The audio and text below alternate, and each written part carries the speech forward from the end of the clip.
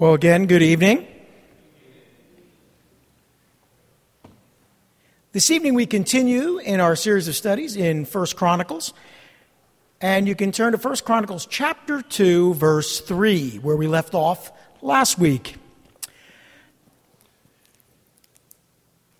Now, because this is a genealogy and it's a long list of names, I will be doing more summaries than anything else rather than reading through the list of names. We will be mentioning a number of different individuals listed in the genealogy.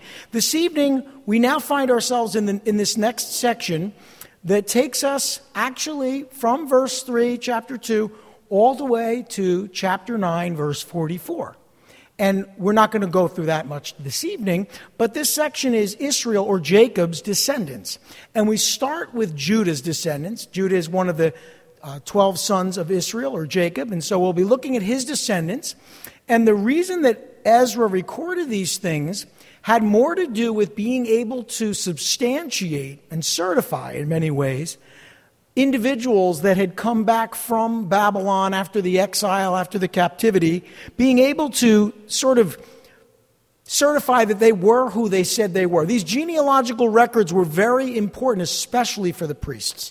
They couldn't serve as priests unless they had the records to prove that they were descended from certain ancestors. So these genealogical records were extremely important.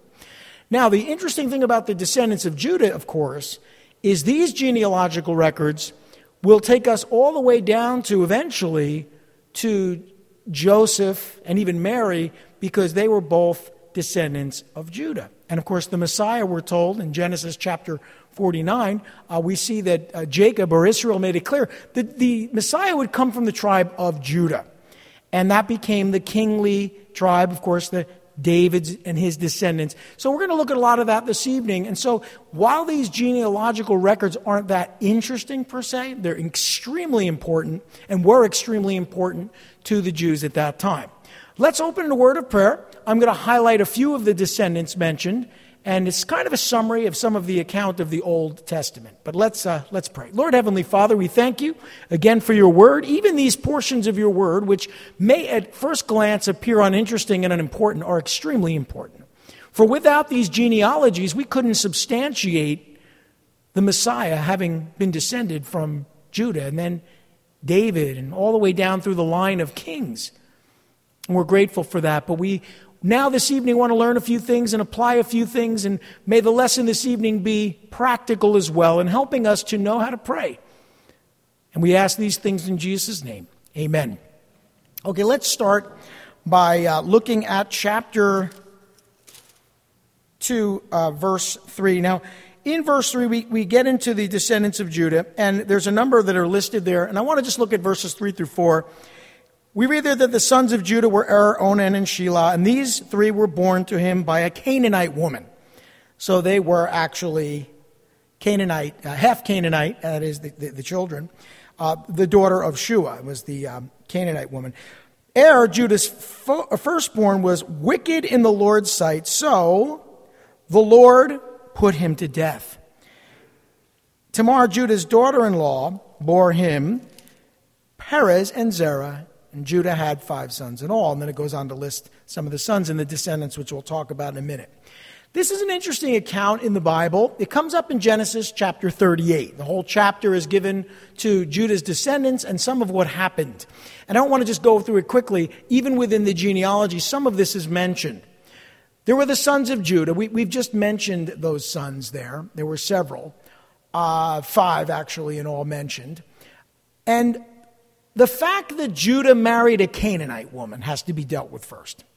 The fact that he married a Canaanite woman and had 3 sons with her is the first problem. They weren't supposed to intermarry, really, with the Canaanites. Now remember, Judah is supposed to be the ancestor of Messiah. And if that child was a Canaanite, then that could be problematic, but not necessarily, because there were others that were in the line of Christ. But the whole point is that he was living outside of God's will in Genesis 38, as we see plainly. He was kind of doing his own thing.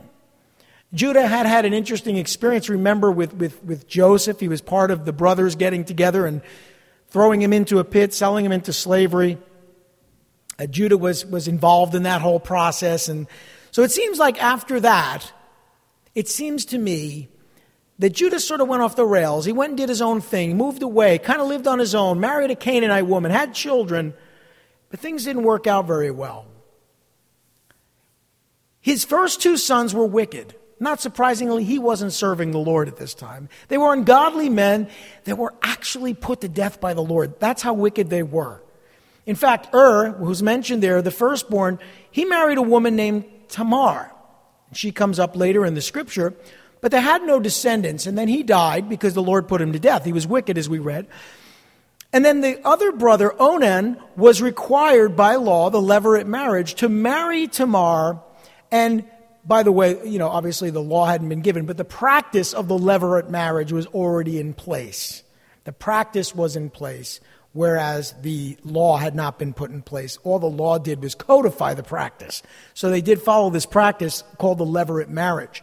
And if the son died without children, the next son would marry the woman, and then they would have children, and then the inheritance of those children, the first child, would be given from the first son to that child. So this was the way to sort of keep things within the family. Onan was required to marry Tamar and to have a child to continue his brother's line. He refused to fulfill his responsibility to Tamar as her brother-in-law. And as a result, he was put to death as well. And then there was this third son at this time, Shelah, who was required to marry Tamar and have a child to continue his brother's line. But Judah, in the process, was visiting prostitutes.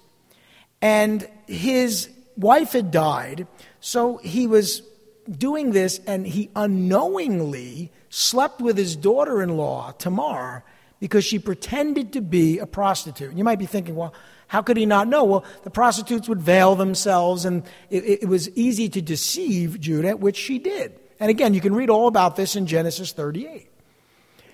But Judah had not fulfilled his promise of marriage to Tamar now that Shelah had grown up. He was supposed to give her his third son, and I imagine after two sons dying, being married to this woman, he thought twice.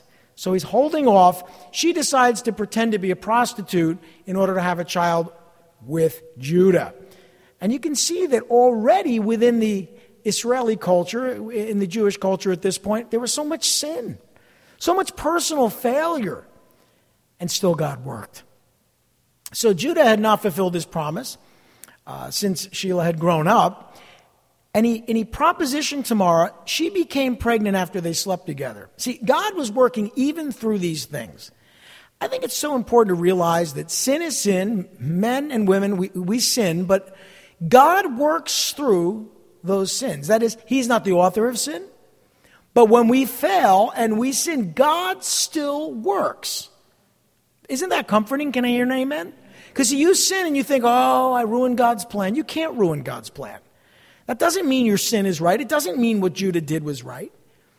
It doesn't mean what Onan did was right.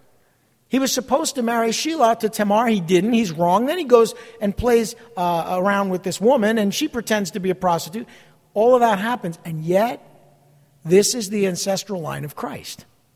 So you see, I'm so encouraged to know that God can work through failures, dysfunctional families. Thank God for that. Tamar gave birth to twin boys that were named at the time that they were born. Now, an interesting situation. One sort of broke out first. They were twins, and drew back in. So the second one that came out was actually the firstborn. His name was Perez, means breaking out, because he sort of broke out first.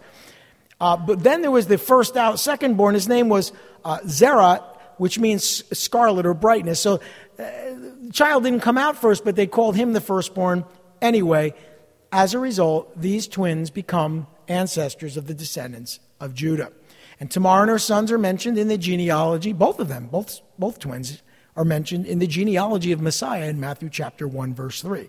So this is kind of not a great story. It certainly doesn't highlight this righteousness that we would hope it would highlight. But what it does show us is that Jesus works through even our sins and sinful situations that we allow in our lives, that may even wreak havoc in our lives somehow, because God is loving, merciful, and righteous, and all-powerful and all-knowing.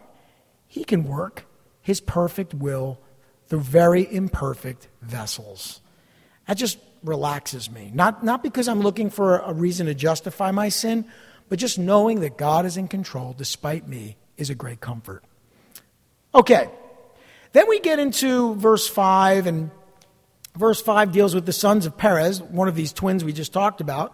And then verse 6 deals with the sons of Zerah, and they're all mentioned. One of the descendants there is called the son of Carmi, Achar, and we'll talk about him in a little bit, but I just want to stay on this subject of the descendants of Perez and Zerah, because what happens next, from verses 9 through verse 55, is there are these long lists of the descendants, most of which is unnecessary to read for us, was very necessary for them. And first, in the first section, we deal with a number of different sons of Hezron, and this particular line is important to note.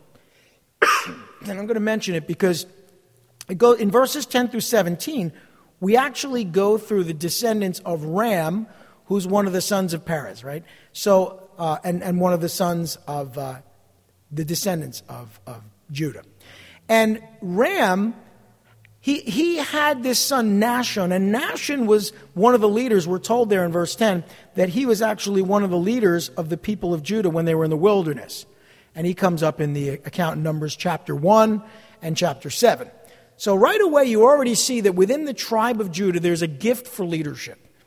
Within the wilderness you have this man Nahshon, he's a leader. His son is Salmon, he was the husband of Rahab.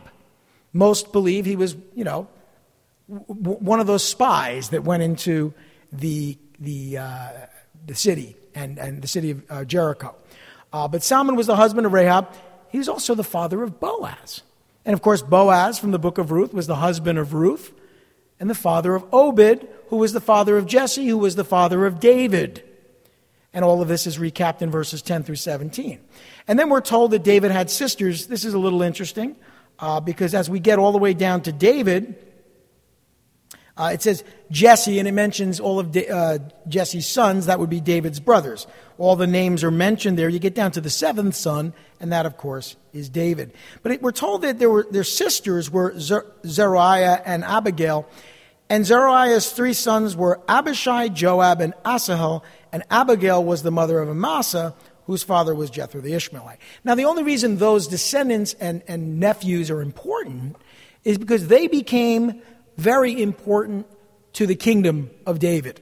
In fact, those men, Abishai, Joab, Asahel, they were David's most trusted generals.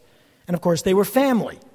And I don't mind telling you that David sort of ran his kingdom almost like a crime family. I mean, they were, some of the things, everything from executions to battles to intrigue.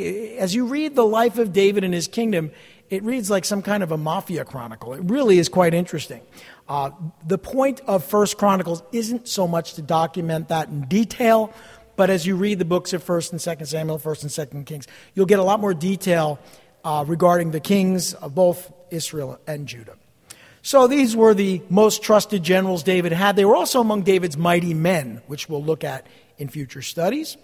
And then you have Amasa, who's mentioned as well. So these were the men that David trusted most. They were family, so you can imagine why. Now then, in verses 18 through 20, and I want to make sure I make this clear, there's a man named Caleb. You've heard of Caleb before. This is not the same Caleb. This is a different Caleb. Caleb is an interesting name. I believe it means dog. But anyway, it is definitely a different Caleb. It's not Caleb, the son of Jephunneh, who's mentioned in other scriptures. He's actually mentioned then later in verse 15 of chapter 4. But in verses 18 through 20 and verses 42 through 55, long lists that deal with the descendants of this Caleb, who was one of the sons of Ram, who was one of the sons of Hezron, who was the son of Judah. Okay. Then we get to the descendants of Jerahmeel, which is one of the sons of Hezron. They're all mentioned in verses 25 through 41. Again, I'm not going to read all those names, but that's that section. And then we continue, and we get to verses 21 through 24, which actually come before the section I just mentioned. In that section, you have a list of all of the sons of Hezron that were not mentioned already. You have these two individuals, Segub and Asher, and their descendants are mentioned, so we'll move on. Then we get to another section which I kind of went over quickly, but I want to go back to, verses 6 through 8. It covers another stain, if you will, on the history of Israel. We talked about what happened with Judah and his descendants, and specifically with Tamar. But now let's look at verses 6 through 8. It tells us that the sons of Zerah, now that's not one of the sons of Perez. We're talking about the other line, through the other twin. And all of the sons are mentioned there. There are 5. And then we read the son of Carmi, Achar, who brought trouble on Israel by violating the ban on taking devoted things. And this is another story or account that's given to us. This is an interesting account. It is something that comes up in Joshua, the book of Joshua, chapter 7. And I'll just give you a summary. This man, Achar, or Achan as he's sometimes called, he was the son of Carmi, who was the son of Zimri, who was one of the sons of Zerah, one of the sons of Judah. Okay, so here's what we're told. Joshua warned the people when they conquered Jericho, don't take any of the spoils of the battle. They were to be devoted to God. But he decided that it would be a good idea to take some of it for himself. And in this you see what belonged to God being taken from someone secretly. Well, it didn't go over well. When they attacked Ai, things didn't go well. There was sin in the camp, as you read about in the book of Joshua. There was a problem. I have been on a lot of missions trips, maybe not as many as Pastor Joe, certainly, but I've been on enough. And I can tell you that there have been trips that have been much more Spirit-led than others. And there was one particular trip that we went on that everything went wrong. I mean, I think actually not everything went wrong. I should be fair. Not a lot of things went wrong. Actually, Rach, you were on that trip. It wasn't because of you, by the way. I promise. But we found out later that some of the members of our team really weren't in the right place. There were some issues, and it wasn't anyone from our church, but there were other people from another church that we found out later there were problems in their life. There were things that should have precluded them being a part of our team. But all types of things happened. I mean, someone broke their foot. Someone else got sick for 2 or 3 days. It was like a myriad of things happened. And it wasn't just one thing. It was a lot of things. And we all felt this spiritual oppression. We just felt like it wasn't that God wasn't with us, but we were definitely battling uphill. It was a challenge. We got through it. God was glorified. It was a blessed trip in the end. But it wasn't without its challenges. And when we found out later what was going on in 2 of the people's lives, we looked at each other, and Joe and I said, there was sin in the camp. The devil got a foothold. And even just 1 or 2 people had issues in their lives. It brought problems on the whole team. Because when you open up the door in your own personal life to something that's sinful or even demonic, and then you become part of a team that's supposed to be connected and spiritual, oftentimes what happens is, the devil gets a foothold and he wreaks havoc. He causes trouble. Not all trouble is the result of sin, but sin will always bring trouble. And that's what we're told here. We're told Achar or Achan brought trouble on Israel. Now, isn't it interesting? I mean, there were a couple million people. One guy did what he wasn't supposed to do, and there was trouble in the camp. That's really something. You have one guy. I mean, I might make a case for, why did everyone else have to suffer because of this one guy? But they did. Because we're a family in Christ, and that's why it's vitally important that we hold each other accountable. Confess our sins to each other and pray for each other so that we may be healed. Not that you have to be perfect. I've already said God works through imperfect people. But you cause problems. You cause trouble when you allow sin and secret sin and unconfessed sin to continue in your life without being accountable. That's why the Bible says, confess your sins to each other and pray for each other so that you may be healed. So this is why it's important that we live in a way of transparency. Not that everybody needs to know your business, but somebody should. Somebody should know who you are, your weaknesses, the things that you're challenged with, who can pray with you, not condemn you. What Achan did is he kept it a secret. He took some stash. He took some of the things, he took an outfit, he took some gold and silver, he took some precious metals, and he hid them in his tent. And his family knew about it too. They were all in on it. And as a result, sin was in the camp. And when they didn't win the battle at Ai, they went to the Lord, and the Lord revealed that there was sin in the camp. And it was this man. How'd you like to be him? This man, the son of Carmi, the son of Zimri, he was the person that caused all the trouble. And the Lord publicly identified him by his tribe, by his clan, and by his family. They discerned it was him. And they confronted him, and of course, it was him. And they found the stuff in the tent. And, God dealt severely with this man and his family. They destroyed Achan and his family by the Lord's command, sending a message. There is no room for this kind of behavior in the camp. Wow. I think that must have sent a message to everyone else. Don't mess around. Don't violate God's law. I think of that. Now, that was early on in Israel's wilderness experience, right?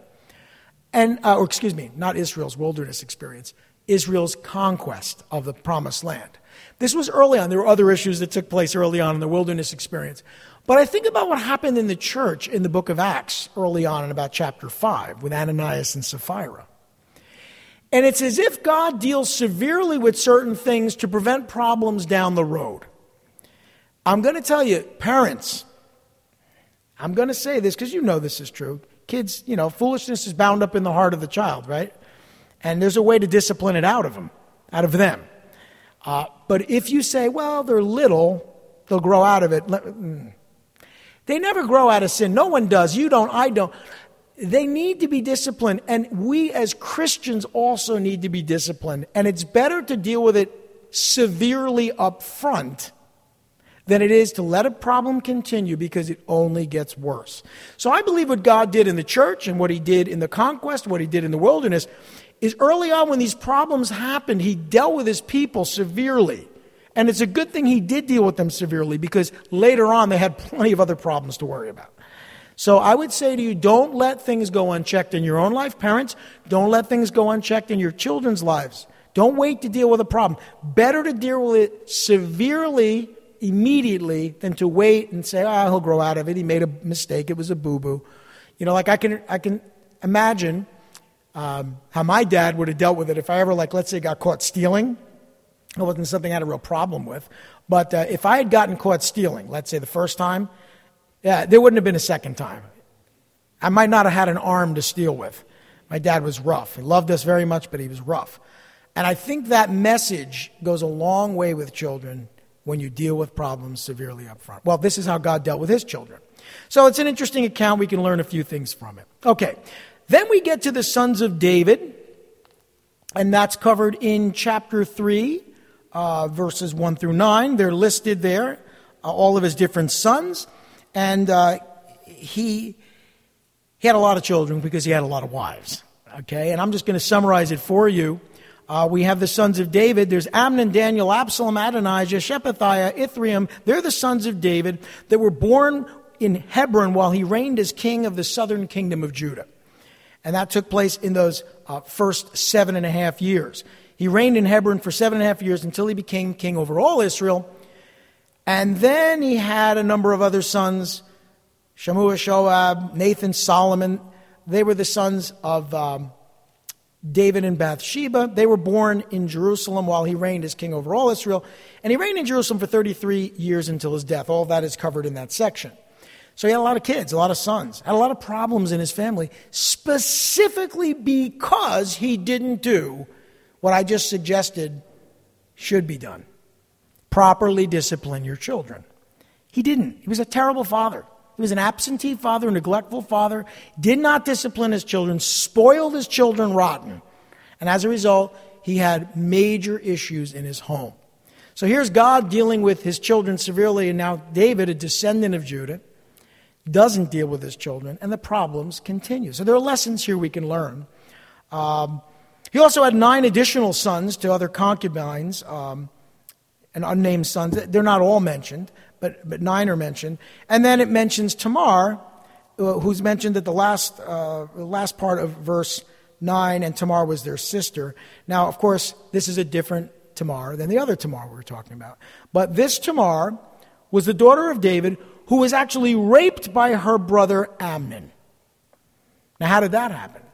That happened because of a lack of discipline, involvement in these children's lives. Amnon was the firstborn of David, supposed to be king, really, technically. Of course, we know later it was Solomon who was much younger. But Amnon raped his sister. This happened. There was molestation in the household, which often happens, but specifically in a household where there's not discipline, where there's not accountability, where there's not involvement in children's lives. You're going to have things, maybe not this, but things like this happen. So it is vitally important for all of us to take these things seriously, and parents especially. Foolishness is bound up in the heart of a child, and you really do have to discipline it out of them. Okay. Then we have the kings of Judah, which are mentioned in verses 10 through 16.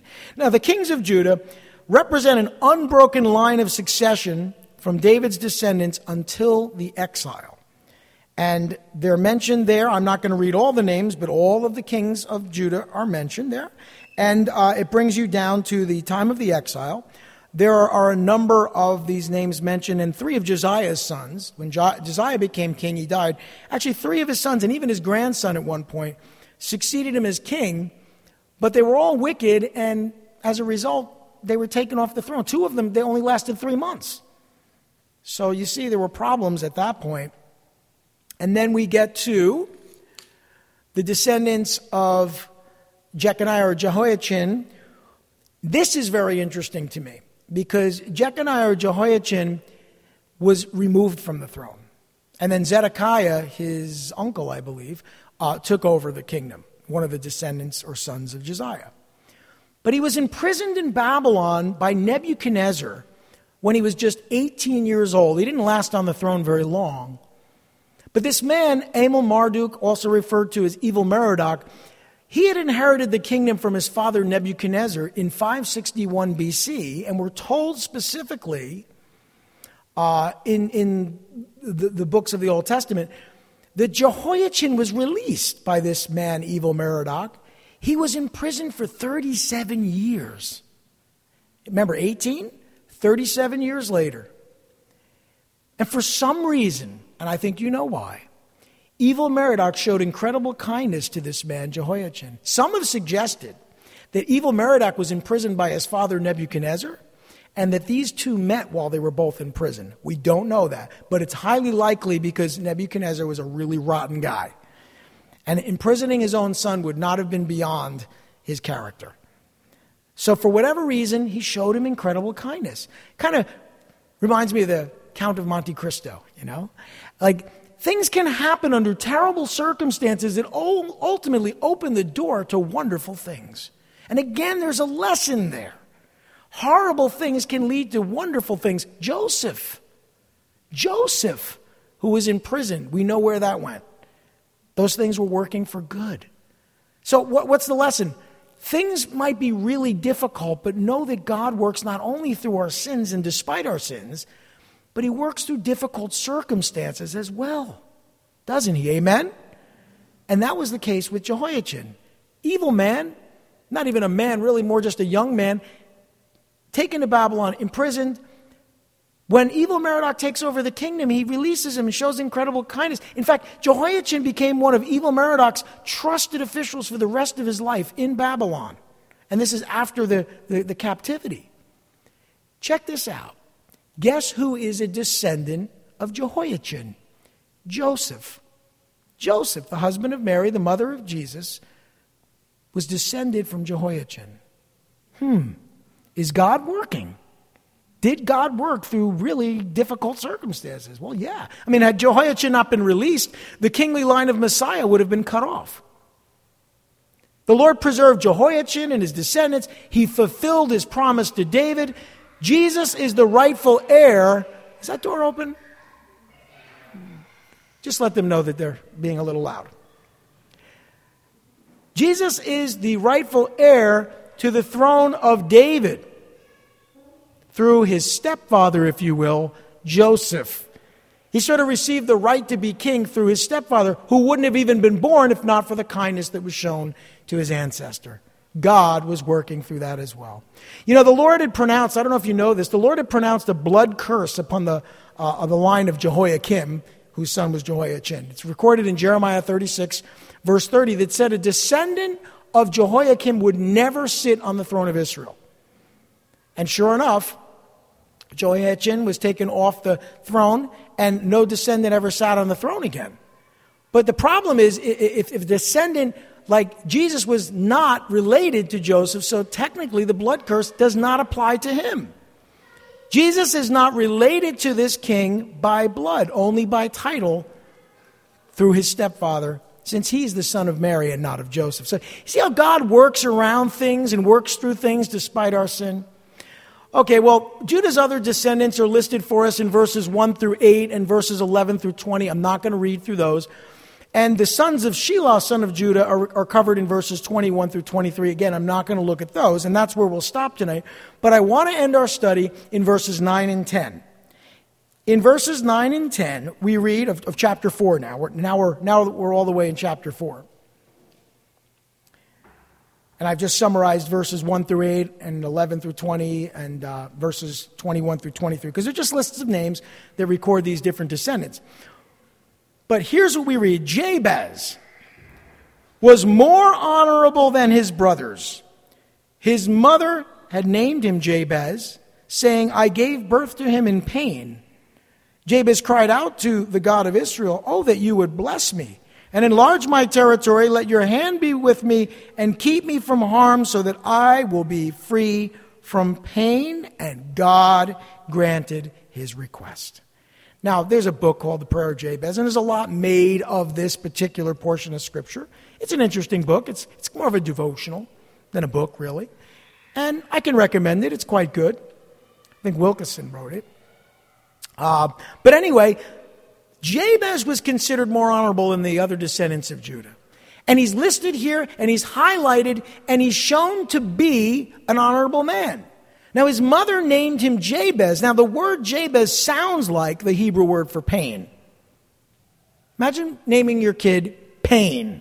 Parents, I'm sure you have times you've told your kids, you're being a pain. But imagine being named Pain, or something that sounds a lot like pain.